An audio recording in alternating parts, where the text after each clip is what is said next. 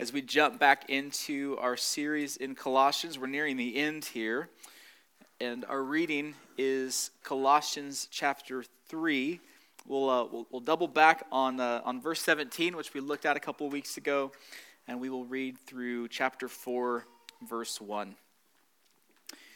So again, Colossians, beginning at chapter 3, verse 17, let us give our careful attention to the reading of God's word. And whatever you do in word or deed, do everything in the name of the Lord Jesus, giving thanks to God the Father through him. Wives, submit to your husbands as is fitting in the Lord. Husbands, love your wives and do not be harsh with them. Children, obey your parents in everything, for this pleases the Lord.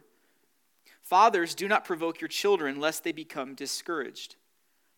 Bondservants, obey in everything those who are your earthly masters, not by way of eye service as people pleasers, but with sincerity of heart, fearing the Lord. Whatever you do, work heartily as for the Lord and not for men, knowing that from the Lord you will receive the inheritance as your reward. You are serving the Lord Christ. For the wrongdoer will be paid back for the wrong he has done, and there is no partiality.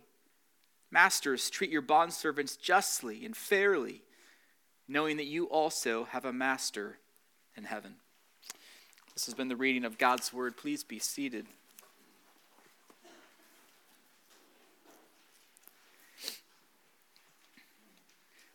Sometime back, one of my children got a little toy drone. One of those flying things, right? Kind of like a helicopter, a remote control helicopter. And the instruction manual of this drone they got was, if you've never flown a drone before, you don't really know what you're doing, you don't want to fly it higher than 6 feet high. Right? It makes sense. What's the hardest part of flying? It's landing the plane, isn't it? It's not having your drone crash into a tree. Well, about a couple minutes after playing with this drone, let me ask you, is it very much fun flying a drone only 6 feet high? Of course not. And so within that couple of minutes span, I don't know if there was a gust of wind or what happened, but all of a sudden that little drone went up in the air, and soon enough it landed on the second-story roof of one of our neighbors, never to be retrieved, because I'm not climbing on my neighbor's roof with a ladder to get this drone. It's not a good flight unless you've landed the plane. That's my proverb for you guys. I like flying. I'm not afraid of flying. I enjoy air travel for the most part, but I have to confess, every time those wheels hit the ground, feels good, doesn't it? Feels good to land the plane. Now, I'm starting here because I think the flying metaphor makes a lot of sense with the book of Colossians. We've been cruising at 10,000 feet, looking at all of these glorious realities of who Jesus is. We've looked at how all of these realities begin to impact who we are in him. And now, as we're dealing with these very mundane relationships, what's Paul doing? He's landing the plane. And it's important to land the plane. I think too often, maybe especially in our circles, we're in these kind of Reformed and Presbyterian circles. I'm not sure if we're always good at landing the plane. We're good at crashing the plane. Right? We can crash the plane easily enough, but can we land the plane in terms of seeing how the gospel really impacts our everyday lives and relationships that we have, as Paul says in Galatians, Christ formed in us. Well, that's what Paul's doing here. He's helping us to see what it looks like to have Christ formed in us. And so our passage is working out of what we saw a couple of weeks ago. We read it this morning, even though it's kind of detached from where we are. Colossians 3:17. Whatever you do in word or deed, do everything in the name of the Lord Jesus, giving thanks to God the Father through him. And in verse 18, it picks up where Paul addresses wives.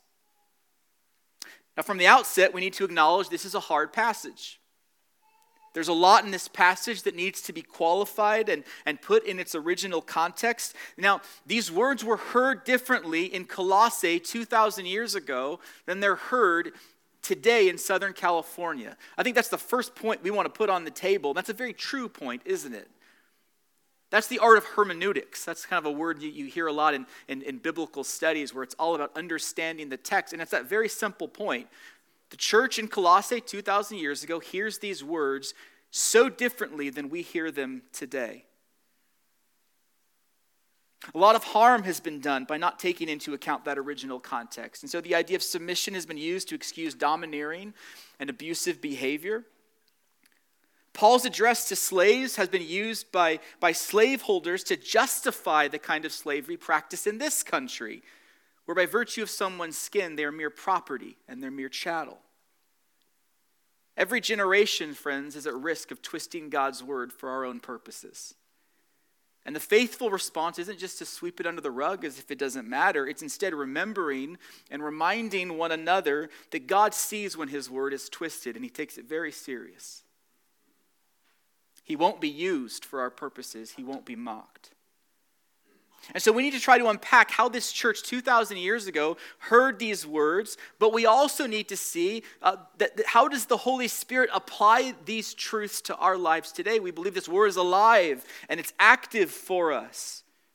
Well, we preach verse by verse through the Bible for a reason here at CPC, at least ordinarily. We don't get to pick and choose the passages we prefer, or emphasize those passages that we would rather preach from. Instead, and I've heard it said this way, the way that we treat the parts of the Bible we don't really like, that actually shows whether or not we believe the Scriptures are the Word of God. And I think we're doing a little bit of that this morning as well. And so we come to our passage, and we see that we are called and we are empowered, after everything that we've seen in Colossians so far, to serve and to love one another. This is the first and really primary application of what it means to do everything in the name of the Lord Jesus.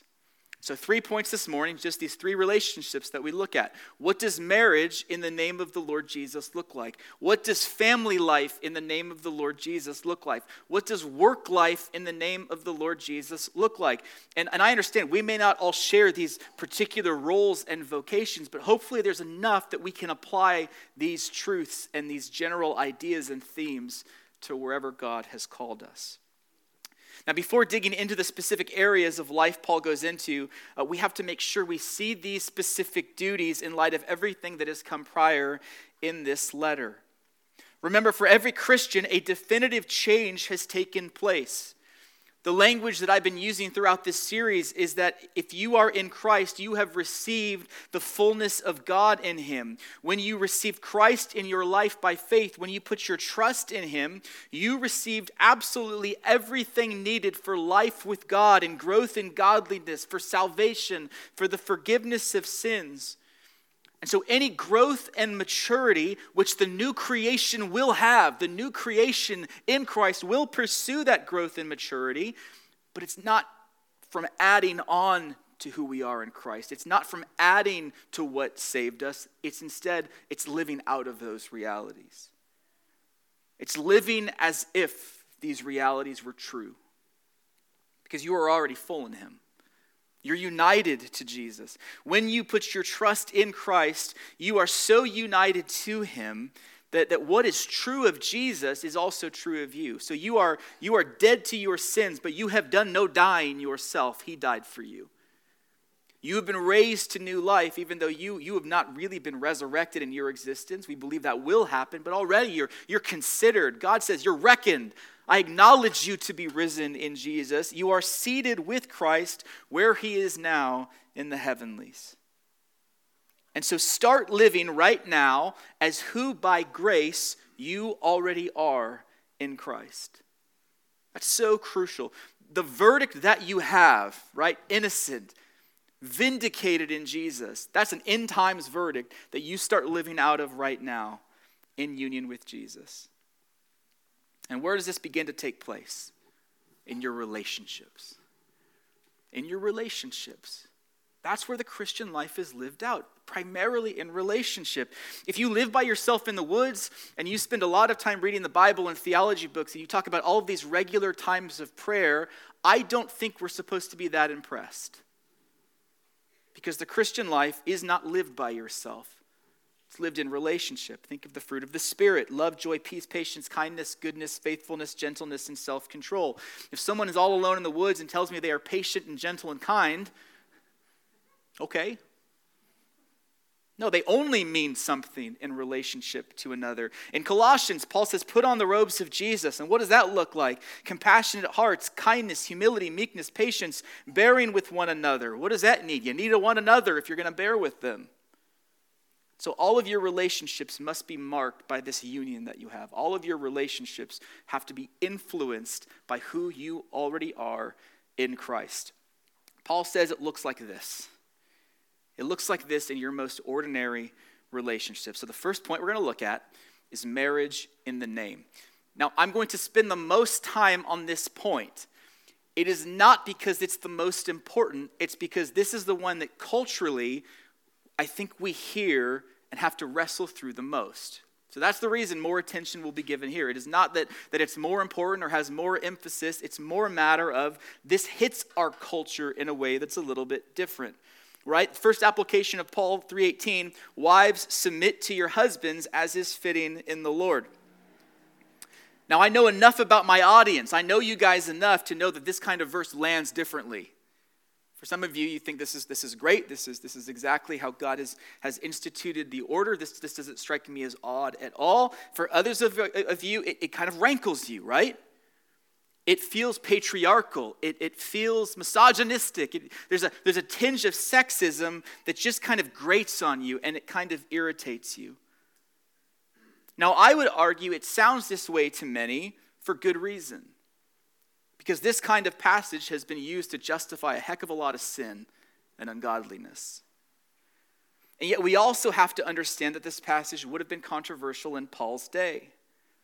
Paul's using a passage that's a well-known form. It's called a household code. And you can find these all over the ancient world. Just about every philosopher took a stab at a household code. And they're basically contending this is how an ordered society looks.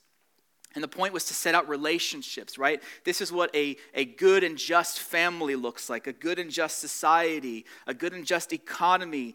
Everything in a household code at this time would be about bringing honor to the patriarch. My New Testament professor in seminary said, if you want to understand what the first century looked like, just go watch The Godfather.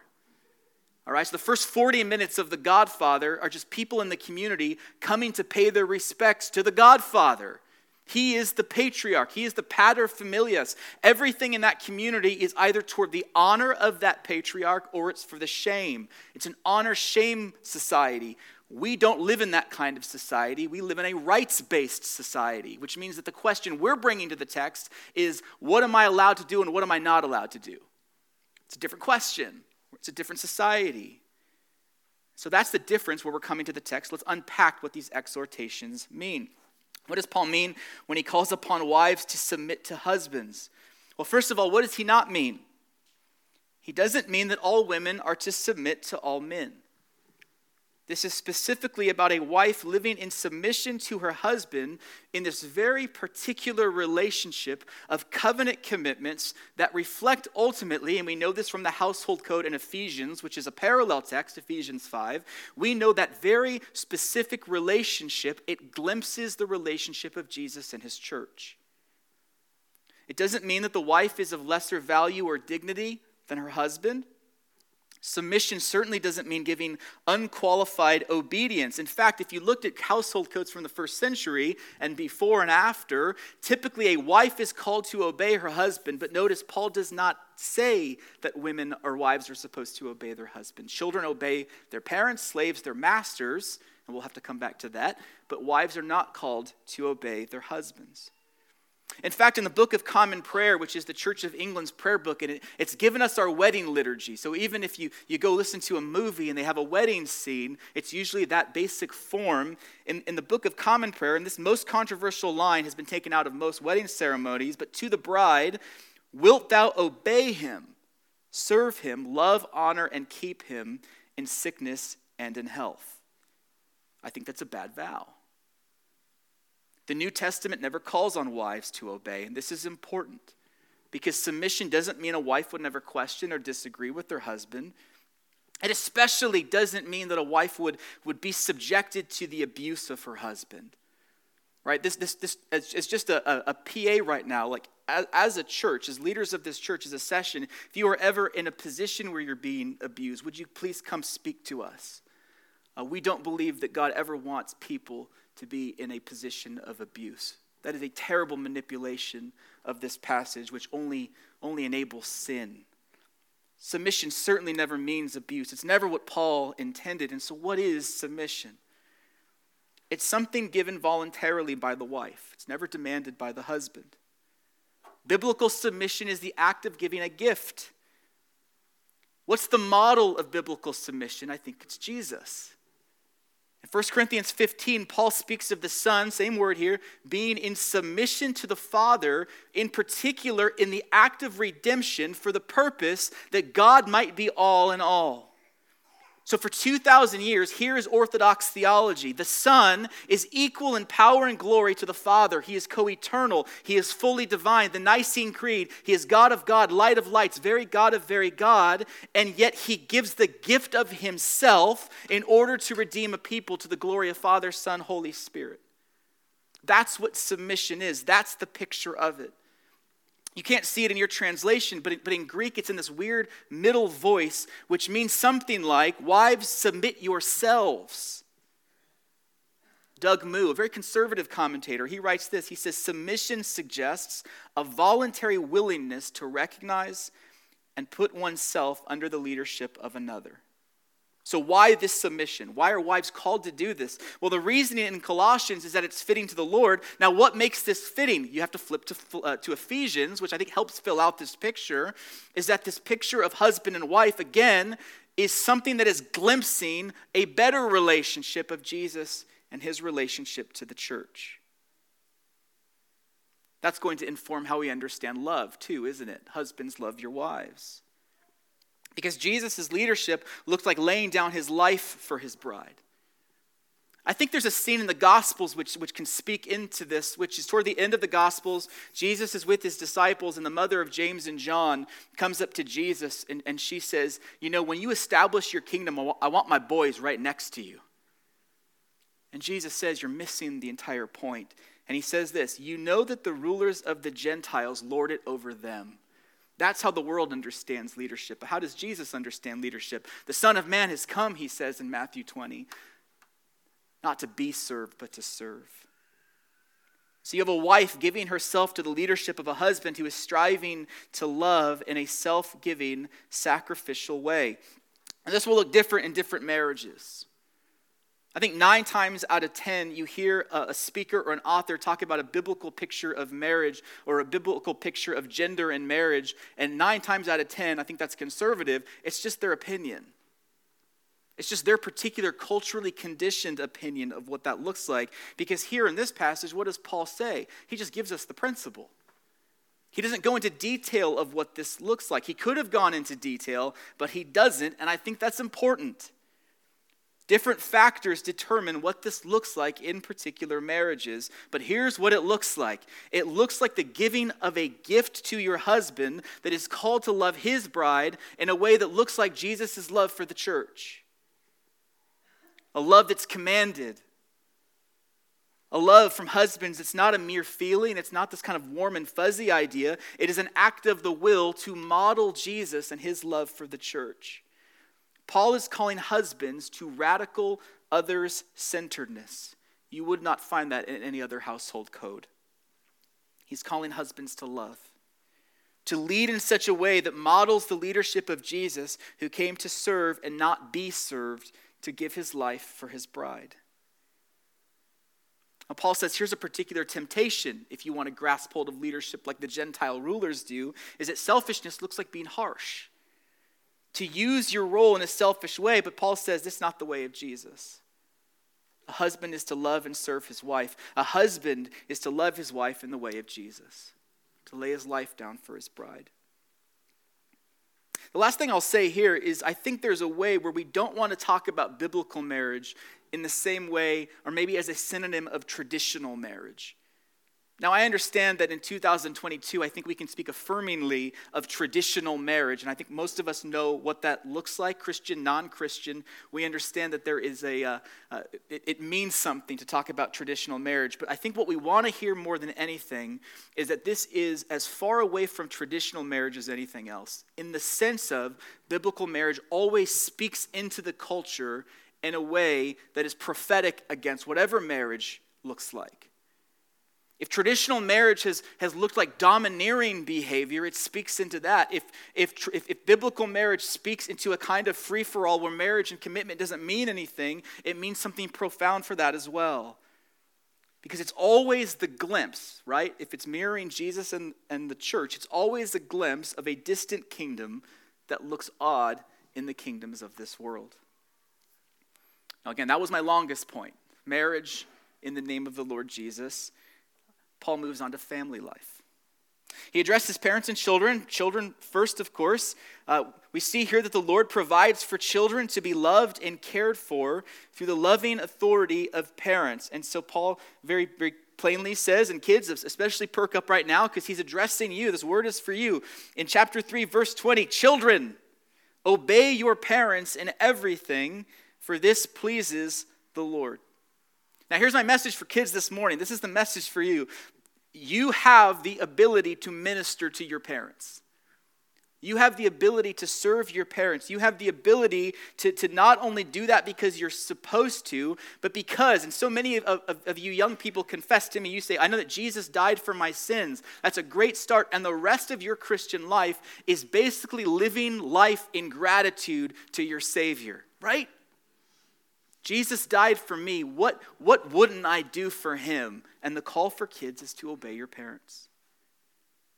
Will your parents always get it right? Nope. Will they always lead well? No. But you experience the love and care of the Lord through your parents. God calls you to obey them for your good, and when you do this, right, it is pleasing to your Savior. It's pleasing to Jesus himself. That's what service looks like. It doesn't look like using or manipulating your parents. And I think we all know what that looks like too. It's the temptation to obey insofar as you get something out of it, right? You're going to do everything your parents want. Your room will be pristine and clean so that they'll take you to the mall next weekend. So that they'll get you the new video game. But that's not love. That's using. This is about obedience that's shaped by the goodness and glory of who Jesus is for you kids. What's interesting is that parents are addressed, mothers and fathers. In a Greco-Roman family code, that would be very unique. It would just be to the patriarch. But of course, Paul is Jewish, and so you go to the Hebrew Bible, and the mother is always just as much an authority figure in the lives of her kids, right? Moms are authorities to be obeyed, and yet notice that Paul doesn't address moms. He addresses dads. Fathers, do not provoke your children lest they become discouraged. Dads, I think this means that you and I have a unique role. I think there's a reason why Paul calls out dads. I think we see this in just general sociology when you look at the rates of poverty and education. Fathers have an outsized role in the relative numbers having to do with those kinds of things. In religious sociology, if a father believes and is devout, they have an outsized importance on whether or not the children continue in the faith in subsequent generations. I think we're something of parables of the Father's love. The gap of fathers, I think, is always to reduce the chasm between who we are and who God the Father is, right? The love of the Father and our love. And the goal of the Christian father is to reduce that chasm as much as possible. Now, some of you have really wide chasms, right? That's been your experience, is to confess this God as Father, and you've only had a terrible example of an earthly father, but so much of your story also is that God is the cycle breaker, isn't he? Is that God doesn't leave the chasm this wide, but in the next generation, out of pure mercy, that becomes smaller and smaller. It will always be there, right? Even the best of fathers, it will always be there, but the prayer, I think, of dads should be, can that be small? Can there not be culture shock when they read of God in their Bibles? We did a men's book study years ago on a book which I still really love called Being Dad by this Lutheran guy named Scott Keith. And he talks about a dad is the mouthpiece of grace in the home. A dad is the voice of absolution for our kids. We have this voice that carries uniquely significant weight in the lives of our kids. The words we use matter. The tone we use matters. And Paul warns us here that there is a way of using that unique role, that outsized importance, which can be devastating to your children. You can discourage them. We've all done this. We've all brought down the hammer. We've all used shame as a tool, not because we wanted to do something for their good, but because we were so sick of them messing up. Doesn't mean don't discipline them. It means model your fathering after the better Father in heaven that you have too. Do so in a way that reflects our Heavenly Father. Let's keep moving. That's family life in the name. Let's go to work life in the name. Now, out of all the relationships Paul brings up here, this one is different, right? Marriage, family, that's all ordained by God. It's a foundational relationship. That's the building blocks of society is marriage and family and children. Greco-Roman slavery is not one of those goods. Now, conditions of slavery at this time in Colossae, they're complicated. That's the word I want us to use for it. It's complicated. I've heard way too many messages from Christians who want us to believe that slavery in the first century was not that big of a deal. That is wrong. Slavery is slavery is slavery. I always want to ask those people, well, would you want to be a slave? Even back then, the answer should always be no. In 1 Corinthians 7, Paul says, if you can get freedom, go get it. Slavery is not a good, but it existed. Now, by and large, it was a lot closer to our idea of indentured servanthood. So slaves could earn their way out of debt by being an indentured servant. And oftentimes, this did happen where it was such a good experience that even when the slave was freed, they attached themselves back to that family because there was no better economic prospect. It's a huge difference from the slavery practice in this country, isn't it? Man stealing. The idea of separating families and sending them to different slave owners as if that can be justified from Scripture. So slavery is complicated, but there were still mines and fields where slaves didn't live very long because it was a cruel existence. Slaves could be doctors, they could be teachers, but it was still slavery. So how does Paul speak to slavery? He never condones it. Again, 1 Corinthians 7, if you can be free, be free. In the book of Philemon, he says, welcome back Onesimus as a brother. If he has debts, charge them to my account, Paul says. But we should still do a double take when anyone says slavery isn't that bad. It was. Again, Paul never condones it. Paul, who has no societal power, he has no voice status. It's been said that Paul could speak against slavery in the Roman world in the same way he could speak against the steam engine. What would his voice matter in the long run? Instead, Paul frames this discussion under the lordship of Jesus. Slaves and masters all have one true master. Slaves are called to work sincerely, fearing the Lord. Ultimately, it's Jesus you're serving. And masters are to treat them justly and fairly, knowing that you too have a master in heaven.